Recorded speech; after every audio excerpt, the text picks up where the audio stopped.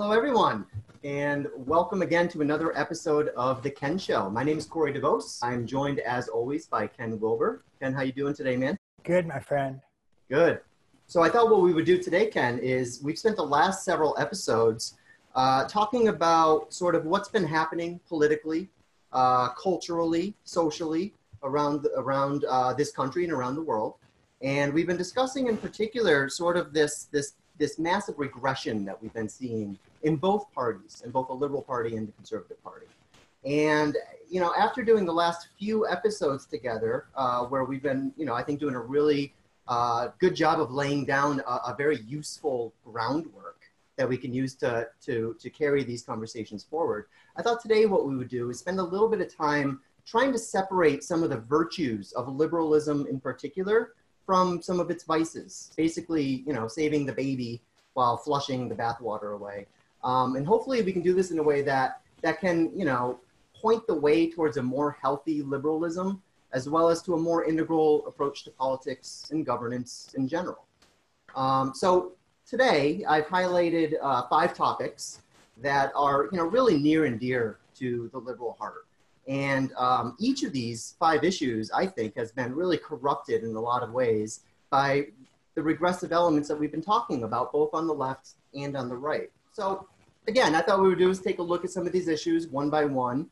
We can identify basically the healthy green versions that we'd most like to include in a more integral embrace, and eliminate the unhealthy regressive amber versions that, you know, so many of these have devolved into, particularly over the last couple of years. And then what we could do is basically offer a more integral approach to each of these points. So does that sound good to you? You bet. Awesome. Well, the first piece that we're going to talk about today is inclusivity and tolerance. You know, liberals really like to think of themselves as the party of tolerance and inclusion, the big tent party. And, you know, they've got this like massive index of all these intersectional identities that it uses to basically prove how radically inclusive it is. And yet, you know, it really seems like most liberals seem to find themselves stuck in either, you know, what Karl Popper called the paradox of tolerance, which we'll talk about in just a moment, or else they've sort of devolved into this exclusionary kind of condescending us versus them mentality that, you know, they're using the same slogans and sound bites of tolerance, but they're enacted in a way that's every bit as ethnocentric and discriminatory as the most conservative groups that they're criticizing. And again, for those who aren't familiar, you know, I wanted to read this really brief quote. Here's what Karl Popper had to say about tolerance versus intolerance.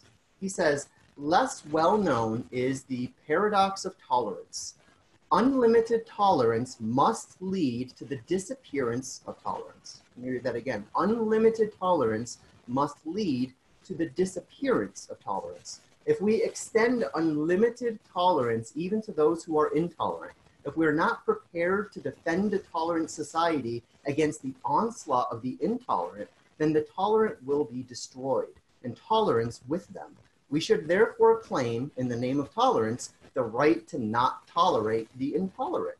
And again, that was Karl Popper. So in other words, Ken, as you like to say, you know, to transcend and include is simultaneously to negate and preserve. In other words, you know, we don't want sort of a reckless inclusion. We don't include our cancer cells. We negate the tumors for the health of the total organism.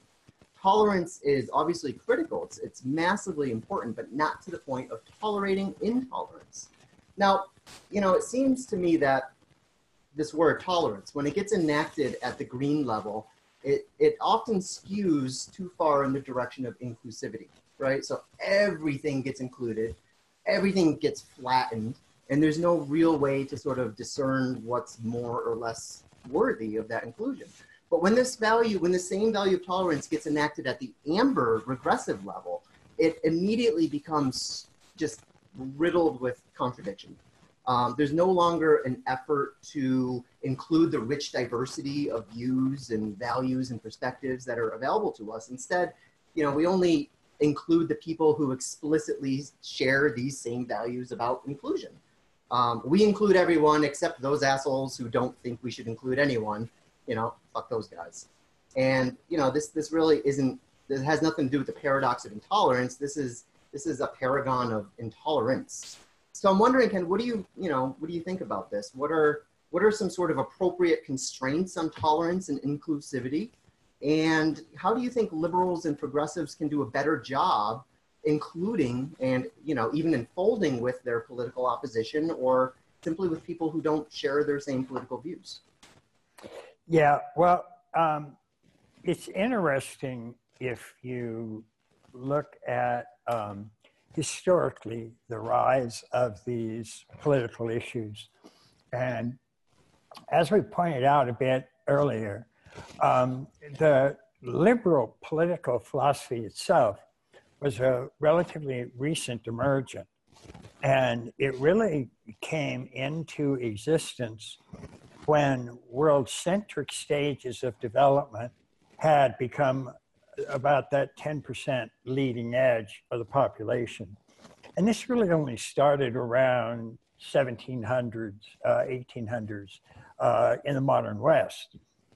There were always individuals in the past who were advanced or highly evolved, however we want to view that, that had access to a lot of these higher stages of development.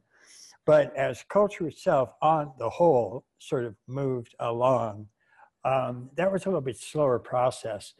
And we didn't really see the emergence of about 10% of the population at Orange, which also meant a movement in moral development from the previous Amber, which is strictly ethnocentric, to Orange, rational, world-centric modes of awareness. And this was quite new. So because it focused on rationality for the first time, instead of the previous cognitive stage, which is what Gebser referred to as mythic, these started to, for the first time, talk about something that was referred to as universal rights. And this is quite different. Previously, you tended to have individuals, theorists, writers, leading edge thinkers, who would talk about your rights as, let's say, a Christian, and the rights you lose if you surrender your belief in Christianity, or as your rights that you had as a Frenchman versus Englishman, or something like that. But with the Western Enlightenment, we start to see all of these treatises on the universal rights of human beings. And that wasn't the right that you had because you were Christian or because you were French or because you were this or you were that, but simply by virtue of the fact that you were born a human being. And that was a radically new idea.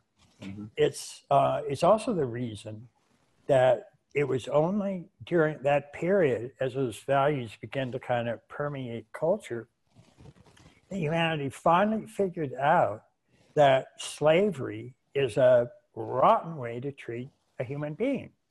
So even during the great axial period, when all the world's great religions were laid down, the core of them was often a mythic, literal stage of spiritual development. They also tended to have small schools that were involved with waking up practices. And those are really crucially important. And they included the great authentic mystics, Zen Buddhists, Advaita Vedanta, and so on. But still, the cultural center of gravity itself tended to be at this mythic, literal level. And so the religions themselves were separate. And again, at that time, there really wasn't much choice. There were a few people that, there was little awareness that there was anything like global village, for example. It just wasn't an idea that anybody realized at that point. And so as these universal rights first appeared, they almost sort of, not that it was a good thing, but it was sort of human nature, that they were first applied to the people that had power. And in the modern West, that basically meant able-bodied, white, cisgendered, heterosexual males. And they were all considered equal. that everybody else, not so much. But the principle itself was so unlimited. It never, ever said, okay, just this group or just that group has equal rights. The claim was everybody has equal rights. And so that, in the coming years, that was just increasingly applied to more and more and more human beings, which really was an enormous emancipation around the world, certainly in countries that were adopting this. And so it was applied to, in America, for example, it was applied to Black men. Then it was applied to women. There's a continual push from liberals and even far left to apply it, just to more and more and more. Anywhere you can find a minority that had previously not achieved widespread acceptance, then this becomes a source of activism. So one of the latest is transgender rights, for example. It's a very, very small percentage of the population, but certainly as deserving of equal rights as anybody. When the liberal philosophy itself was first introduced, and we had people from John Stuart Mill to John Locke, the notion of tolerance was a central idea. Because one thing that was certain is that the previous stage, amber ethnocentric stages of development, Clare Graves, by the way, the upper three major stages of first tier, amber, orange, and green. Clare Graves referred to those as absolutistic, which was amber. And so it held a belief, and it just thought that was absolutely unalterably true. So if you were a Christian at an amber ethnocentric stage, you believed every word that was written in the Bible. It was the absolute word of God. Moses really did part the Red Sea. Lot's wife really was turned into a pillar of salt. That's all absolutely true. And that's the absolutistic stage. But as this third person perspective continued to be added, and you could do hypothetical deductive reasoning and actually carry that out, then you start to get the rise of a modern scientific approach instead of a more second person, mythic, literal, ethnocentric approach. So if you're at an amber ethnocentric stage, tolerance is not your concern. Your concern is a cohesion within like-minded believers. And anybody who's not a believer, not only do you have no tolerance for them, you actually consider them in many cases to be demonic. They're certainly, it's okay to attack them, even kill them, murder them. Some 300,000 witches were burned during the Middle Ages. Most of them women, by the way. But when this whole orange world-centric moral stance, technically also called post-conventional, when that started to emerge, the writers on that, one of the primary virtues that they listed was tolerance. And that orange understanding of tolerance, none of them had any trouble with saying just straightforwardly that by tolerance we mean we tolerate everybody except those who are intolerant. We don't tolerate that because it defeats the whole purpose. So that wasn't much of a Popperian paradox at that point. It's fairly straightforward. And none of them really considered it to be any sort of logical contradiction or anything like that. You first start to get the green stage emerging in any sort of significant degree during the 60s. So as I pointed out a couple times, in 1959, around 3% of the American population was at green, pluralistic. Graves actually referred to green as relativistic. And that's important because amber was absolutistic, and then Graves called orange multiplistic. And that was simply because, again, it introduced a third-person perspective, so it could start to take universal third-person viewpoints and begin to realize that there were a lot of other types of perspectives that were available. Orange still tended to think that science is the best way to find truth, but they recognized there were lots of other kinds of perspectives there, and you really had to look at those carefully. And not all of those were open to scientific verification. So you had to be really aware of that kind of situation. But by the time you get to Green, relativism, that bond to any sort of objective truth or confirmable value system, that was broken. Because it really was adding a kind of fourth person perspective. And that could look at all these orange, like universal sciences, for example. Orange didn't have Hindu chemistry versus Christian chemistry. It just had chemistry. Right. And so Green would look at that and go, well, yeah, but wait a minute. And so Green did tend to be highly reflexive of orange systems. And Green also has a kind of inherently critical attitude because it's reflecting on all those things and it's just going, well, wait a minute, that doesn't really include all these multiple cultural differences. And so Green would eventually be associated with terms like multiculturalism and inclusivity and diversity. One of the issues, of course, is that a real inclusivity gets greater and greater with each major stage of development. So even Amber was more inclusive than the previous egocentric stages. And then multiplistic was more inclusive than Amber absolutistic. And in Green, at least in terms of how it could conceptually think of things, took even more perspectives than Orange. The problem was that whereas Green tended to differentiate Orange systems, and instead of just this monolithic single universal system, everything was multicultural truths and everything was different from culture to culture. And you really couldn't make any statement that applied to all human beings. Those are now out. They're not allowed. And you would even have somebody like the entire California educational system, Berkeley, UCLA, all of them, would come out and say, quote, the claim that there's only one race, the human race, is a racist statement.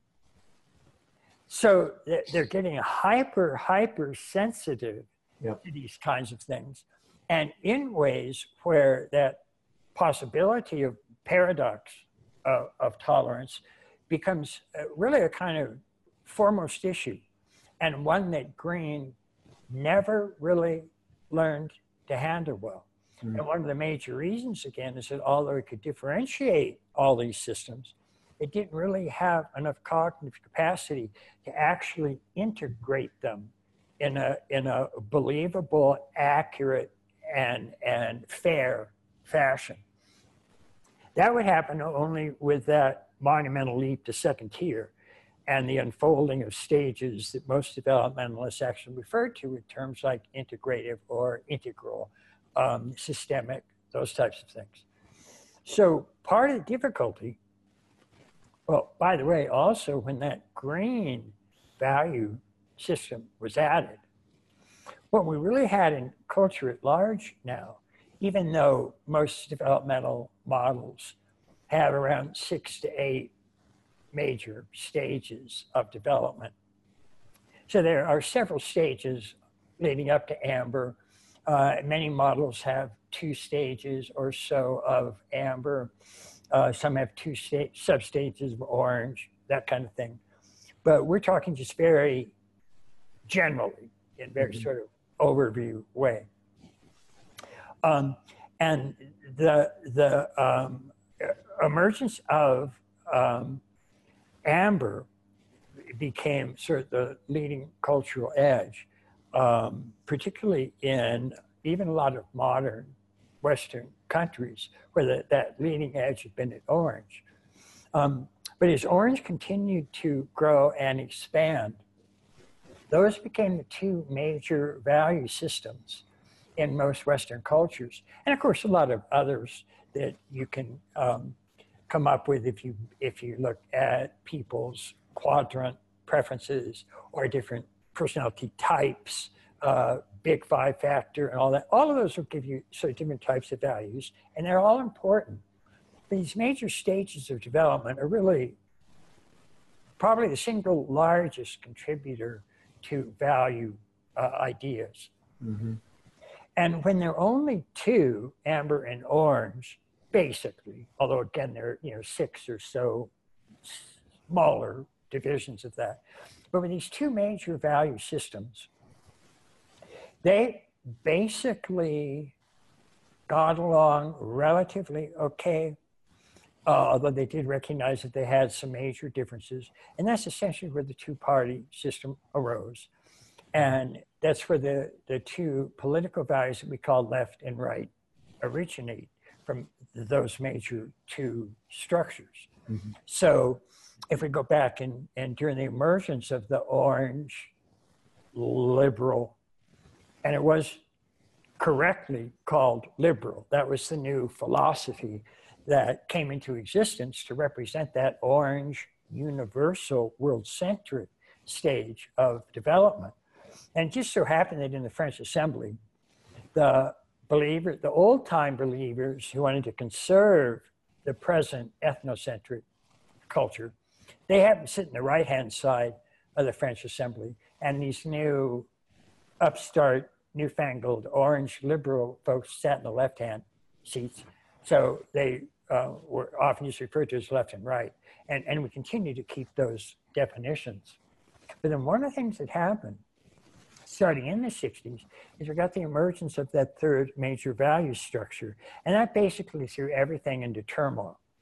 Because now we don't just have, two sort of fairly obviously different choices. We have a third. And given that they're all first tier, all of them really basically despise each other. Yeah. And so what we started to get in the 60s was the beginning of what we would come to call the culture wars. And green itself, as a relativistic structure, one of its sort of main original impetuses was again to be critical of orange and how it sort of had this monolithic universality. And green would start to criticize that and say, well, wait a minute, there really are multicultural truths and we have to take those into account.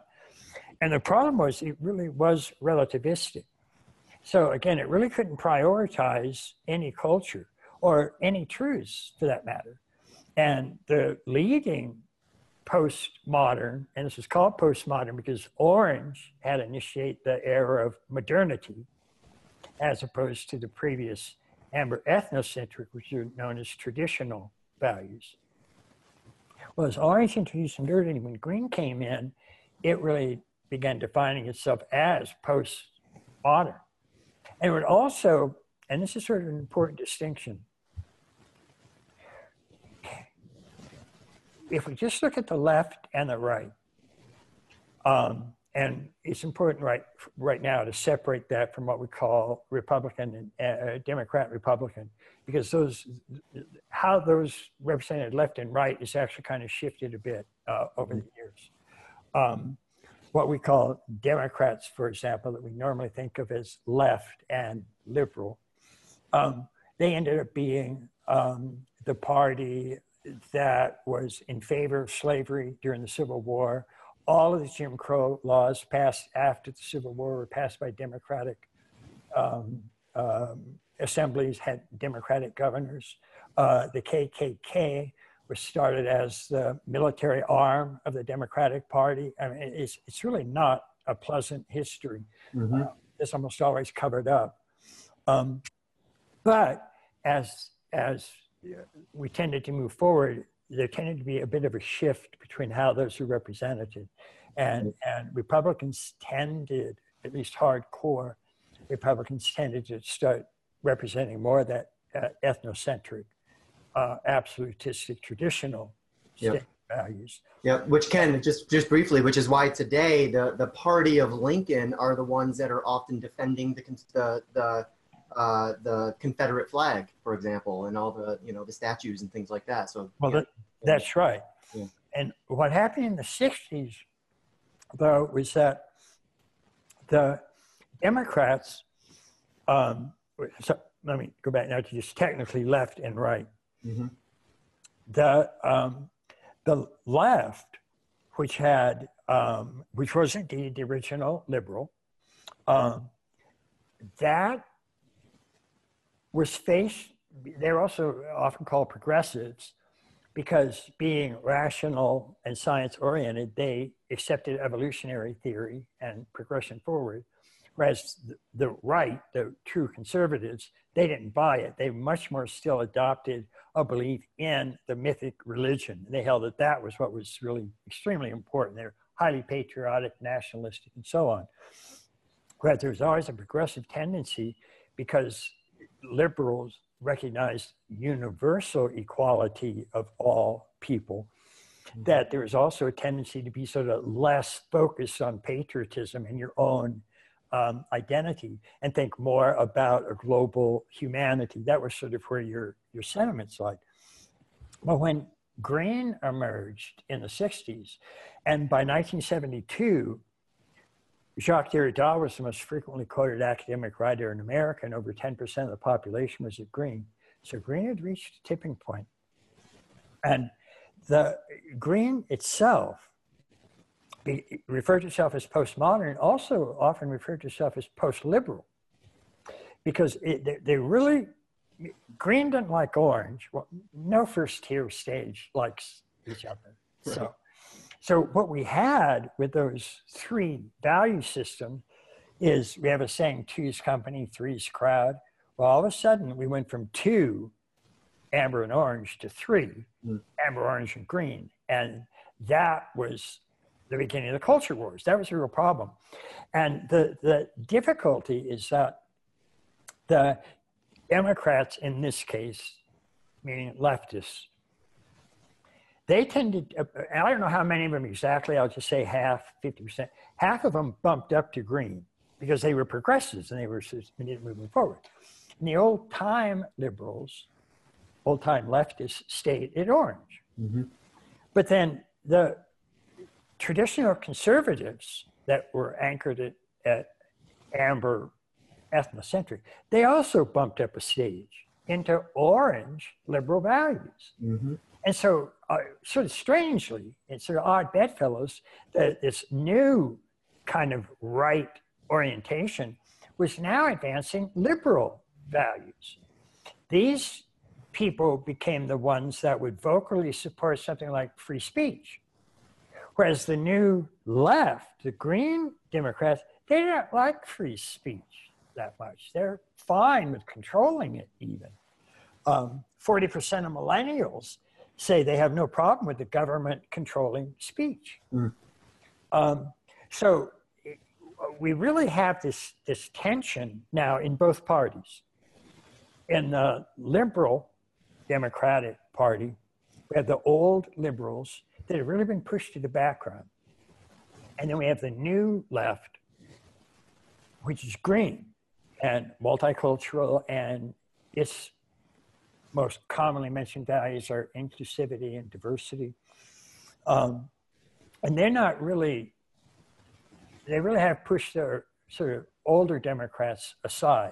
Although you see them go back and forth and back and forth, and particularly when it comes to presidential politics. Al Gore went back and forth daily. He'd come out one day and he'd go there, and then he'd come out the next day and say just the opposite and go orange, and then he'd go green. Hillary had a hard time. She finally settled on green. A bit of a mistake. But yeah, there was that divide between Bernie and Hillary, where I think this fault line really, I mean, it became obvious. And we still have it today with Alexandria Ocasio-Cortez versus the rest of the Democratic sort of neoliberal establishment. That's right. And part of the problem with green is that it really is becoming sort of so inclusive, but without any real understanding of how to bring diverse elements together. Right. And one of the major problems, as just a simple example, is this green value itself. And I'll also contrast it by saying that if you go back to original orange liberal, because it was a move from ethnocentric, or just some groups have rights and values and so on, to world-centric, where there's an explicit drive to treat all people fairly, regardless of race, color, sex, or creed. That's original liberal. And that's particularly the demand that there's absolutely equal opportunity for every race, color, sex, or creed in the society.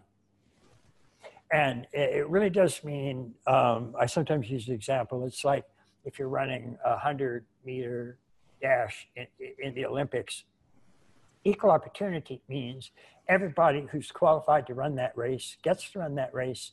Nobody's excluded because of their race or sex or gender or creed, or religious belief, none of that.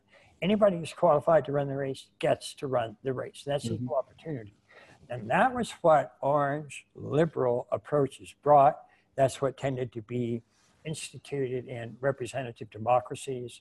And it was a major, major step forward. Well, among other things, it was almost solely responsible for humanity actually getting rid of slavery. So even back into the rise of the great religions, every single one of them had slavery. None of them objected. Buddhist monasteries had slaves. Christian monasteries had slaves. My favorite one was St. Paul's admonition to slaves to quote, "Obey your master and love Jesus Christ." It's like, really? That's your best Christian advice? But all of a sudden, by the time you get to the rise of modernity with orange, rational, Western Enlightenment, in about a 100-year period from 1770 to 1870, slavery was outlawed in every single rational industrial country on the face of the planet. Nothing like that ever happened. And so that equal opportunity was an absolutely central foundation of the rise of modern representative democracies, and a great movement for equality across the board. Now, what happens when we get to green is that there's still that drive to be inclusive, but it's getting more and more intense. And the problem is it's run right up to the top of first tier. So really, again, it can differentiate all of those, but it can't yet integrate them and make the leap to second tier. And so it just gets very, very, very intense in demanding equality. And here in particular, the demand isn't just for equal opportunity, because you can still have everybody have equal opportunity, but if some people have any sort of intrinsic advantage for whatever reason, it could be biological, it could just be their interest. Maybe some groups just aren't interested in doing mathematics or in learning how to play a grand piano or something like that. And so they end up being disproportionately represented in those professions. All of that disturbed green. And what green wanted is what's often called equal outcome. So in the 100-meter Olympic dash, green doesn't just want everybody to start at the same time. They want everybody to finish the race at the same time. Everybody. So if you have a profession, and we'll be talking about sex and gender later, but if you have a profession where, say, 70% of the profession is male and 30% female, then that categorically means oppression for Green. And it really won't accept any other explanation. And that becomes a staggeringly huge problem. And that is indeed a type of performative contradiction that does get involved in Popper's paradox. Because in essence, what you're saying is that all value systems are absolutely the same. There's no difference in value systems, except my value system that says that, that's the one correct one. Right. All the others are actually wrong. You say, wait a minute, you just said that none of them are better than the others. Well, forget that. So that just wasn't addressed, and that became a real issue. Because even as Green started to demand equality and say it really valued inclusivity, it was really focused on identity politics and really tracking which groups are achieving equality and which ones aren't. Mm-hmm. So all of a sudden, identity politics becomes the fundamental way that you organize how you're looking at a culture. And since just historically, human beings being human beings, there was a long, long progression from where we started about 500,000 years ago, which was the only number of people that you really accepted were the number of people that were in your tribe. Right. And you were all related by kinship ties. You knew exactly where you were related because you fit with each other because you're all related to each other. And kinship ties determined the organization of the tribe. Originally, and we're not talking about any indigenous people alive today, they've continued to undergo evolution, but the original tribes, 500,000 years ago, and also they were relatively rare at the start, so they would only occasionally bump into each other. And when they did, they had no idea how to actually relate with the other tribe because the kinship ties don't have any meaning. And so almost always other tribes were viewed as demonic or evil or threatening. And very frequently there was war, all out warfare. And what that means, I mean, every member of the tribe fought. Men, women, it was just a free-for-all between tribes. There were only about 30 or 40 people in size anyway. But we went from that degree of organization to, at some point, tribes started actually coming together into large sort of super tribe organizations. And often that would happen with the emergence of mythic modes of thinking out of archaic and magic. Because what happens with a mythic idea, like the belief in Yahweh, is that now all of a sudden, if you're from a different tribe and have a completely different kinship lineage, so that you and I can't be brothers in any biological sense, but if we both believe in Yahweh, then we're both brothers of that true Father. And so Yahweh, for example, could unite the 12 tribes of Israel into an actual coherent unit. And so that started increasing. And then those coherent tribes often came together with other tribes, and we ended up with empires. And empires eventually gave rise to sort of coherent nation states, and those would often then certainly expand in terms of trade interactions. And now we're on the verge of again, that sort of global village. And so what you see there is an unmistakable manifestation of the essential drive of the universe itself. I mean, going all the way back to the Big Bang, it's not the case that there are just four forces in the physical world, which are often called strong, weak, nuclear, electromagnetic, and gravitational. Even many evolutionary biologists today, like Stuart Kaufman, have introduced the notion there's actually a fifth force in the universe, and they call it self-organization. because there's no other real way to account for Darwinian evolution, survival of the fittest, which we tend to emphasize just selfishness. But there's some other sort of drive happening there that actually draws people together into larger and larger and larger units. That's the same drive that, starting at the Big Bang, took small individual quarks, brought them together into electrons, protons, and neutrons, then took those, brought them together into atoms, took atoms, brought them together into molecules, took molecules, brought them together into living cells, took cells, brought them together into organisms, and on up the tree of life. I mean, that's an inherent drive in the universe. And the second law of thermodynamics can really be misunderstood, because all it really says is, if you take a hunk of the physical universe, not even really the living universe or conceptual universe, just the physical material universe, cut it off from the rest of the universe, put it in a box, and then watch it, it runs down.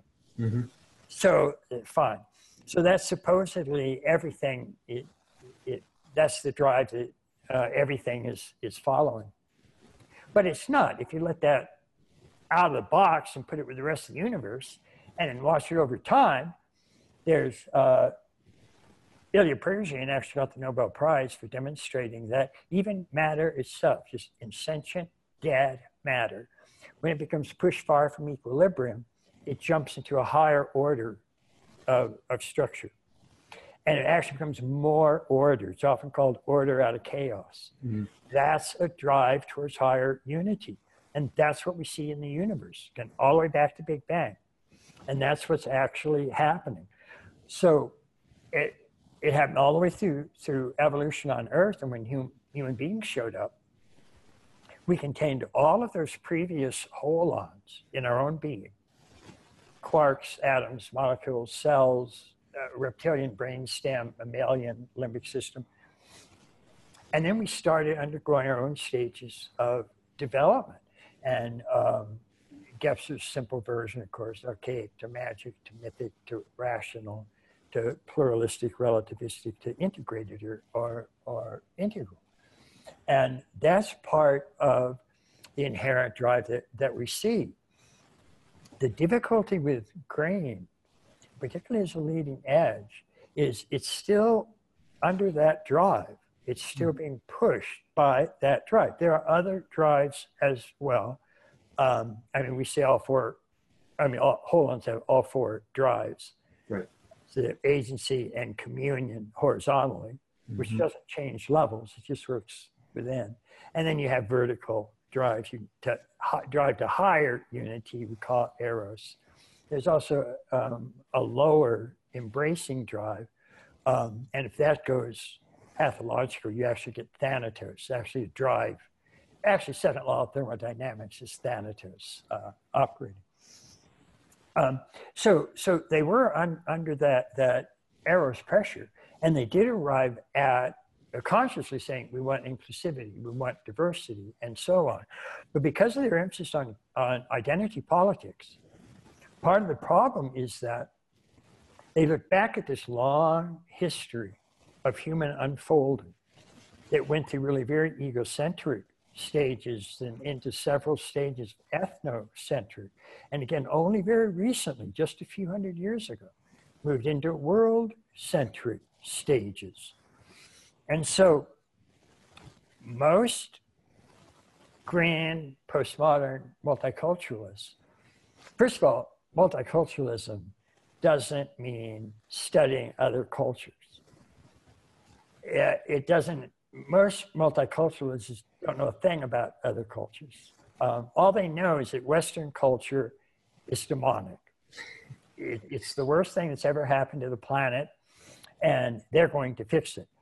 And they're going to fix it because, unmistakably, all history up through the emergence of modernity and the Enlightenment, and then for another 100 years or so, as the principles of equality and freedom from the Enlightenment began, as I say, being applied to more and more areas, and finally arrives at an orange and then green truly inclusive kind of structure. But everybody's still born at square one. And everybody, even in an orange or green culture, has to go through those egocentric into ethnocentric, into world-centric stages. And not everybody makes it. Right. And so we do have people that are ethnocentric stages of development, and that's a problem. Now, the problem with the postmodern multicultural solution is to simply say, everybody must agree that we're all the same. And they don't realize that their own value system itself is the product of around 6 major stages of nested hierarchical development. That's right. But because they want equality, they deny all hierarchies entirely. And they don't understand the difference between dominator hierarchies, which are all the horrible things that they say they are, and growth hierarchies, which are these stages that transcend and include and actually go from egocentric to ethnocentric to world-centric and integrated stages. So the very values that they're representing are the product of 6 hierarchical stages of development. And when they deny that hierarchy, they're shooting themselves in the foot or the head, but it's suicidal. They're categorically killing the path to their own values. And that becomes problematic and also becomes sort of the foundation of their deeply self-contradictory orientation. So they're maintaining that all values, all groups are the same, but because they think that there's all these bad and problematic, oppressed people out there, misdiagnosing the cause of that, they simply pick the one group that they think are the great oppressors. And these, at least in the Western world,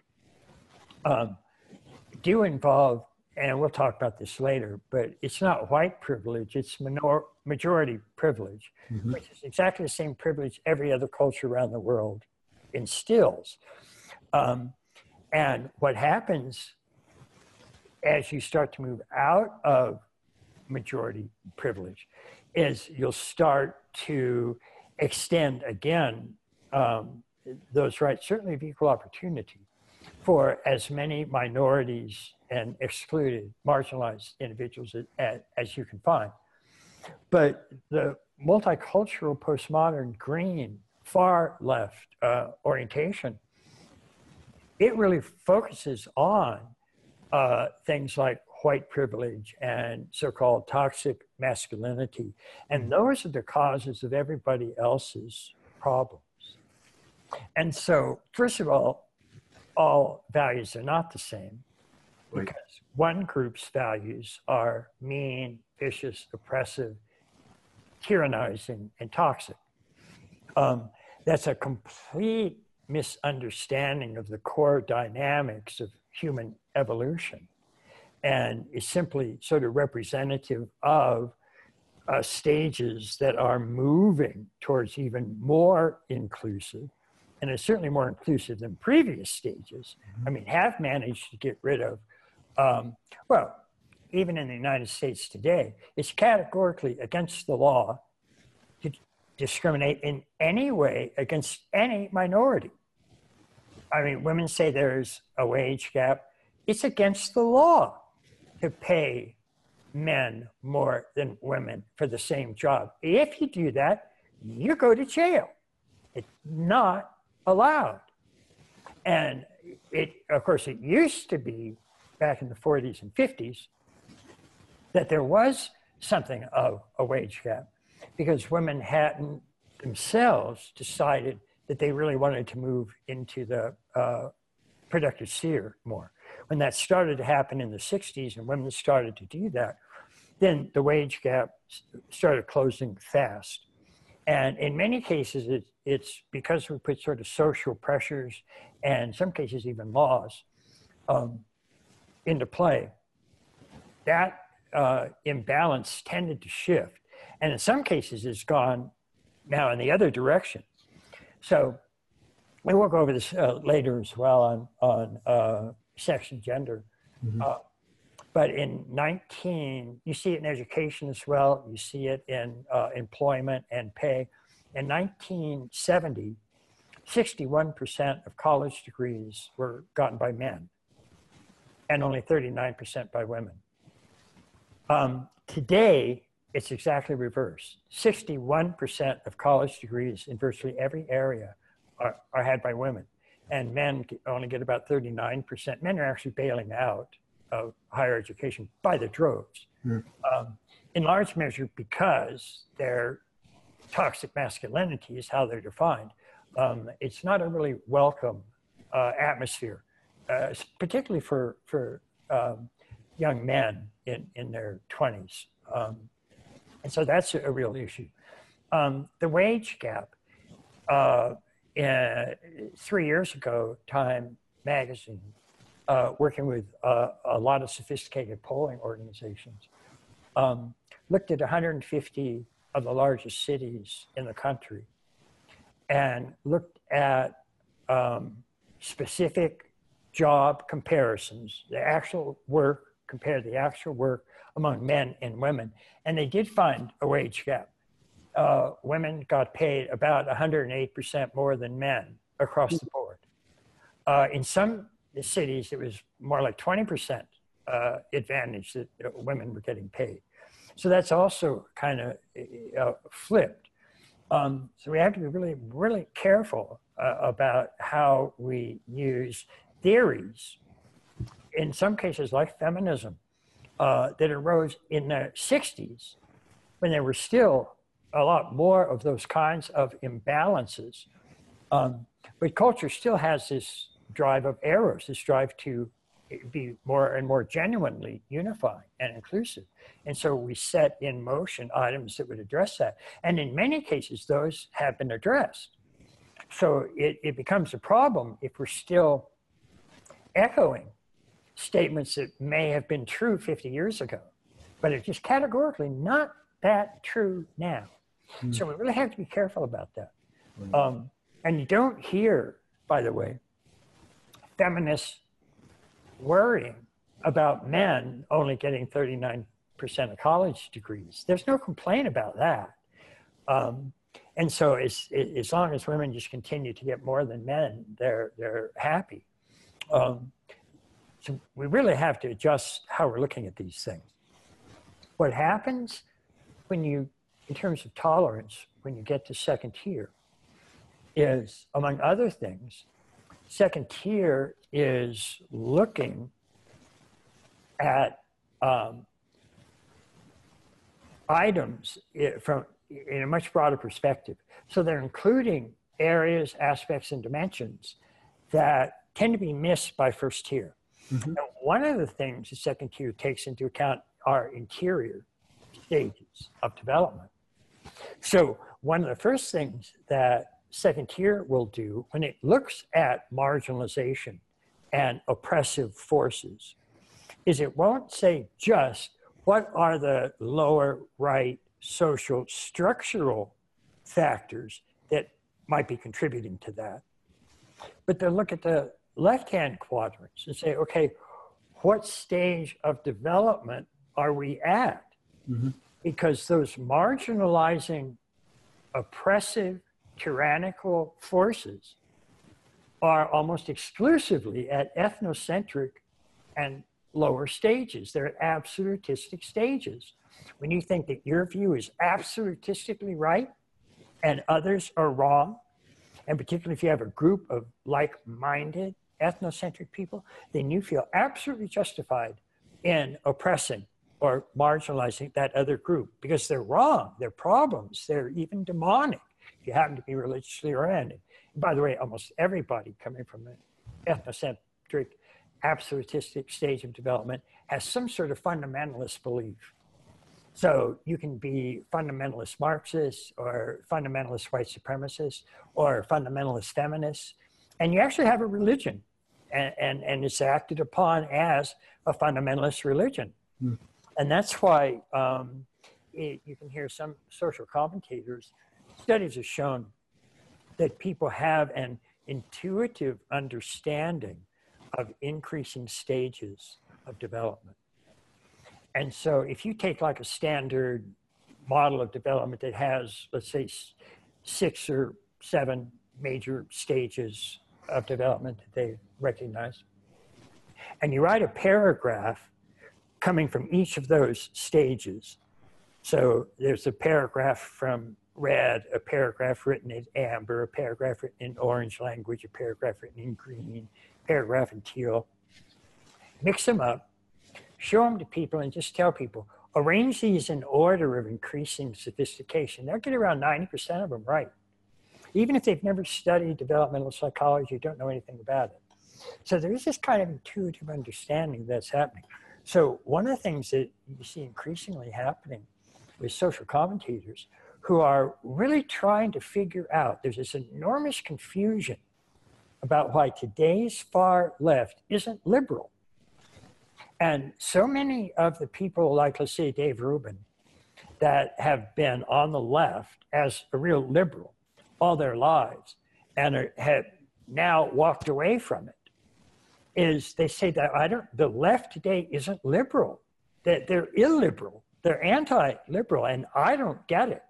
They've gone just completely insane. And it's becoming a real problem. Mm. And so they don't really know how to act with that. Many of them, of course, I think even like Dave Rubin, aren't quite comfortable calling themselves Republicans. Right. Because as Republican has unfolded, part of its base has included people that are coming up through amber for the first time. Mm. And so they're ethnocentric in a sense, crazy as it might sound, but they're in a natural unfolding. And it can be, of course, extremely vicious. And the classic sort of fascist orientation is an orientation that has an amber value system and will put it into play, where the classic communist stance is a green egalitarianism. Mm-hmm. The problem is that we're seeing far extreme left green get more and more extremist and more zealot and more absolutistic. And so that's the main problem that I have with the far left today. Yep. That it's got this regressive trend. And as I was saying, there are a lot of social commentators that, starting with Maajid Nawaz, this terrific liberal Muslim reformist, he started referring to that far left as the regressive left, because he was intuiting that they're coming from amber. Right. And this is shocking, because you never, ever, certainly even in my life when I was growing up, child of the 60s, you never expected that kind of active, almost oppressive intolerance coming from the left. Right. You always expected that from the right. To see it coming from the left was shocking. And that's what's happened to so many of the people, from Jordan Peterson to Dave Rubin, really focusing their criticism on the left. Mm-hmm. Even though the classic fascist, real white supremacists are the pure ethnocentric amber. No doubt about it. We'll talk a little bit, I think when we get to violence maybe, mm-hmm. On how that, if you just say sort of flat out, which is worse in terms of likelihood of oppression or violence or murderous aggression. Just straightforwardly, healthy green versus natural amber, no question, amber, no question, supremacist, fascist, that's bad. Mm-hmm. The problem historically is that we got a lot of green, egalitarian, philosophical ideas come along, were applied politically, and got a regression to amber. And historically, that, which turns out to be communist organizations have killed about 10 times more people than fascists. Right. It's horrifying. Yep. But what happens with an integral tolerance is we say, okay, we not only need behavior that's tolerant and truly inclusive, but we need ways to help get people up to values that they themselves will be inclusive. You can't just say, you be this way. Right. It just doesn't work. Right. And that's one of the alarming things that has, unfortunately, we have learned as a categorically ironclad rule in developmental psychology, is that you have to go through these stages. You can't skip them, you can't delete them, but they're there. And you can't talk somebody out of the stage they're at. That's right. You can't use evidence or logic or a nice fine reasoning. It won't work. Mm-hmm. Somebody once said you can't reason somebody out of anything that they weren't reasoned into. And stage of development, you don't reason into it. You're not, 5 years old at magic and go, I need to develop the mythic now and talk yourself into doing it. Nor if you're at, a magic mythic stage and somebody comes along and gives you all the arguments in the world that you should be rational logic, even if you understand the arguments, you shake your head, won't have any impact at all. It's not going to change your stage of development at all. Right. And unfortunately, virtually none of the first tier stages give that much attention to interiors. Strangely, some are a little bit better than others. And paradoxically, ironically, weirdly, the only stage of development of all of them that denies stages of development is green. And it's our leading edge of cultural evolution right now. So thanks a lot for that, green. And that's my problem. Otherwise, green is healthy. It's extraordinary. It's an increase in perspectives. It's an incredible attempt to really be inclusive.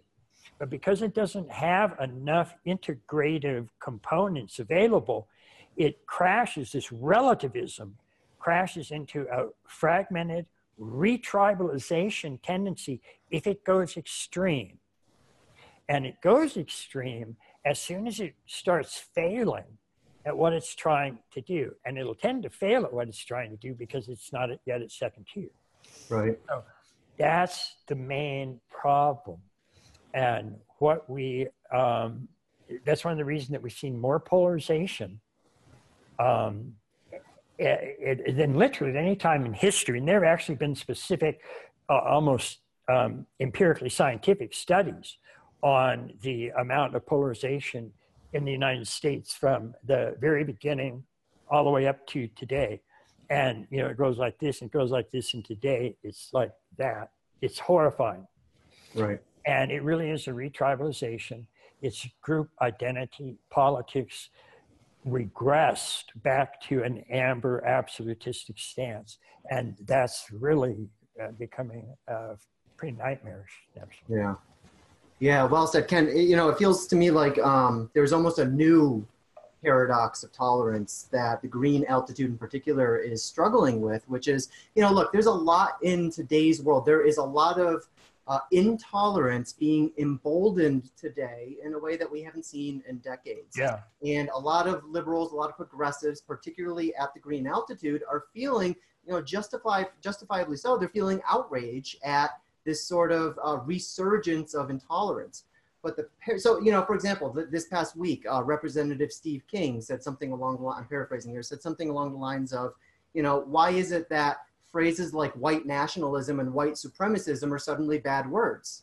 And it's like, dude, these have always been bad words. At least in terms of modern history, these have always been bad words. So the left has plenty of genuine intolerance that they're trying to push off of. The paradox they're falling into is that it's making them become genuinely intolerant themselves. That's right. They don't have a sense of developmental diversity.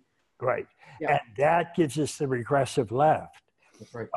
And so I think it is important that we distinguish between liberal which technically means that orange, rational, equal opportunity type of equality, and realize that green, far left today isn't liberal, almost by their own accounts. And that's what, again, one of the most amounts of confusion that I notice as I listen to all these people talking about it. Because, I mean, everybody from Ben Richards to Dave Rubin, Jordan Peterson will say, I'm not talking, when I say left, I don't mean liberal. I mean just progressive or left, or they'll come up with other terms. So I think it's important to make that distinction. Yeah. So I tend to call a green left political orientation either green left or progressive. It seems to be fine, but not liberal, because that really is, liberal is turning out to be one of three value systems. And it's odd because the whole point about the way healthy development is supposed to go is transcend and include. So when green emerged, it can transcend equal opportunity and bring in a little bit of equal outcome. And I'll give a brief explanation of that in a minute. But it didn't do that. It got so upset with not having equal outcome that it wants to just take away equal opportunity. It wants to take away liberal orientations. And so it will restrict speech if it hurts somebody's feelings. They don't mind at all doing that. The focus is no longer on anything like an individual liberty. It's group liberty and group identity, and that's it. And that's nightmarish. Now, the way they got that and the way equal outcome has a little bit of important part to play. And I know a lot of liberals, and including the people like Jordan Peterson and Dave Rubin and so on, categorically will say that equal outcome per se is just bad. And all you want is equal opportunity. But here's where equal outcome has a role to play.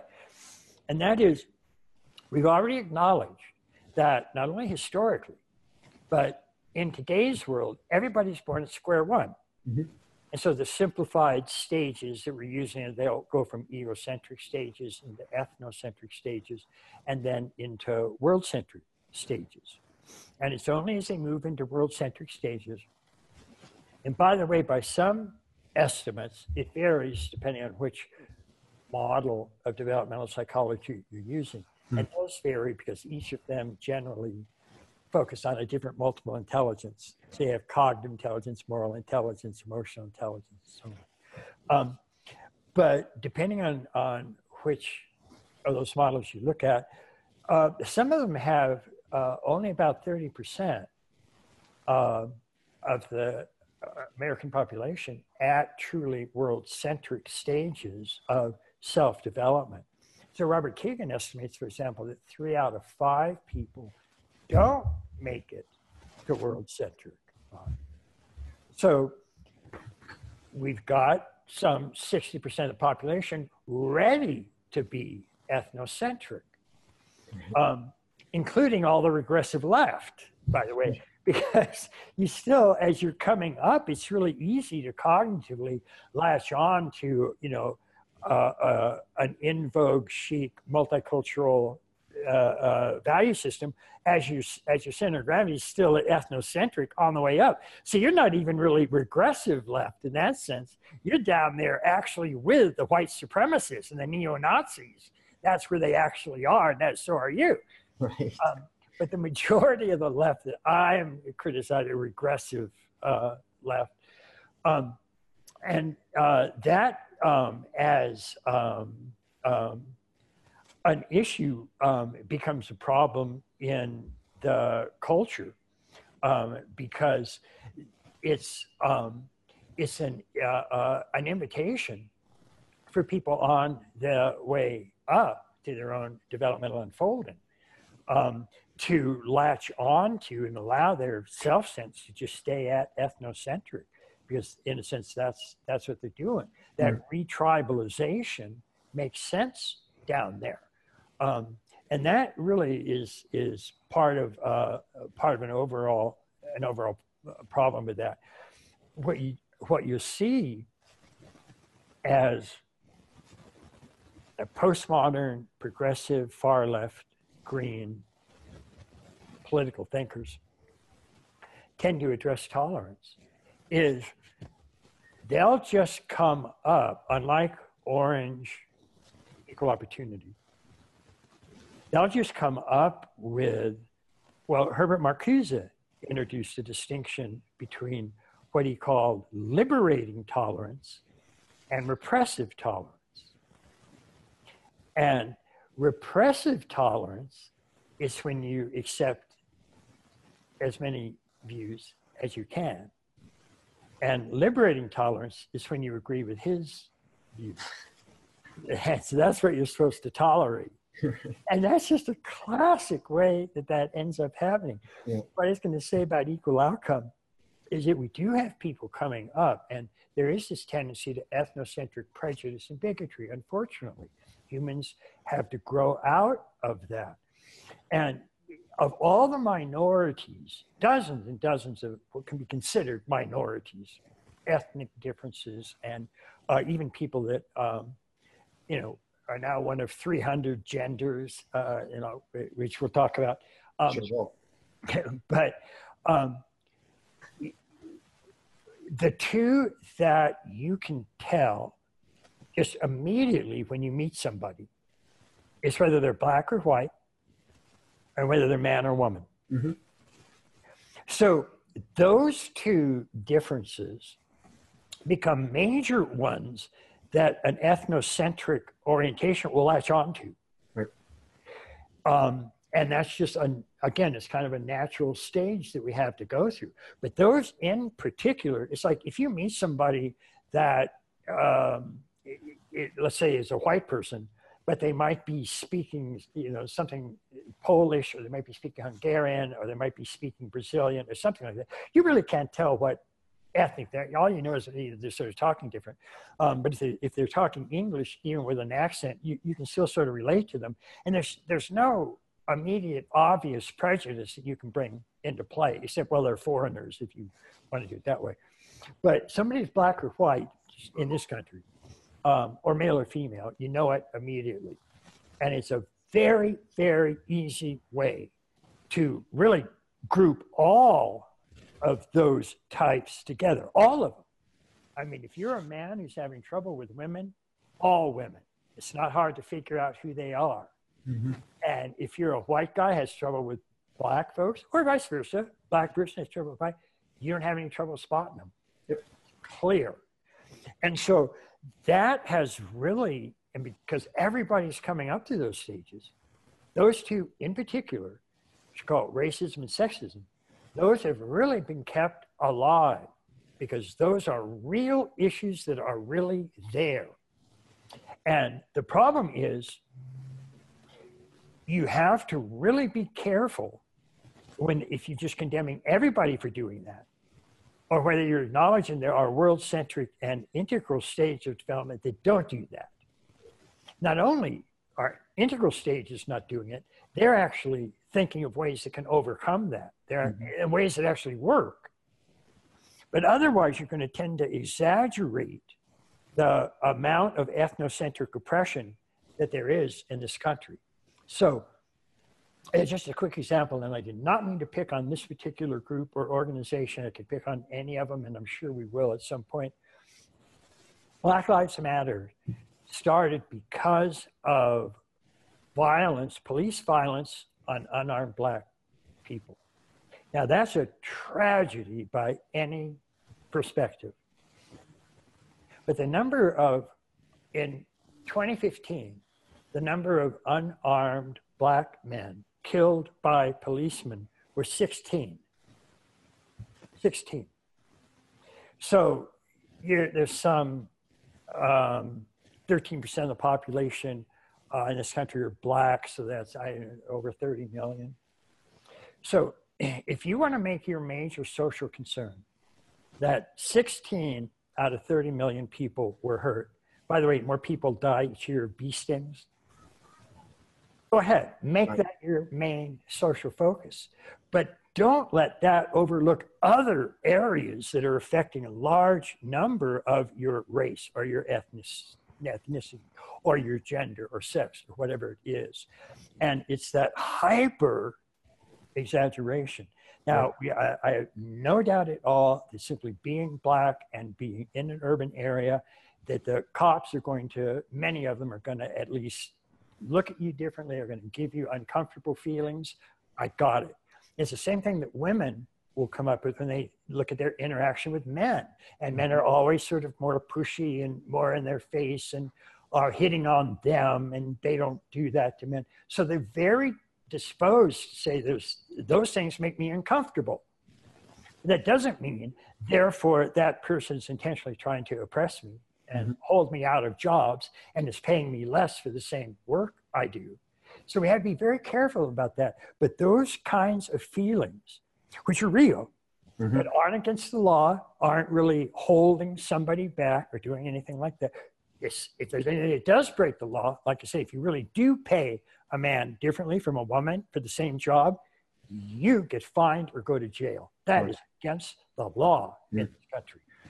But to just take the atmosphere of uncomfortable differences and expand that up into a criminal activity, which the extreme green tends to do, that's part of what's driving this retribalization. That's what makes the automatic way I look at anybody else is how they're hurting me or oppressing me or tyrannizing me or something. And that leaves one group of people as the bad guys. Right. And that's white, cisgendered men. Yep. And that's, that will backfire. Yep. Yeah. Well, and just to prove that we are, in fact, equal opportunity offenders here, I think the same argument could be made on the other side of the aisle where, you know, for example, last year, the number of people killed by illegal immigrants was smaller than the number of people who were killed by lettuce. I don't see anyone declaring a national emergency around about our, you know, lettuce in this country.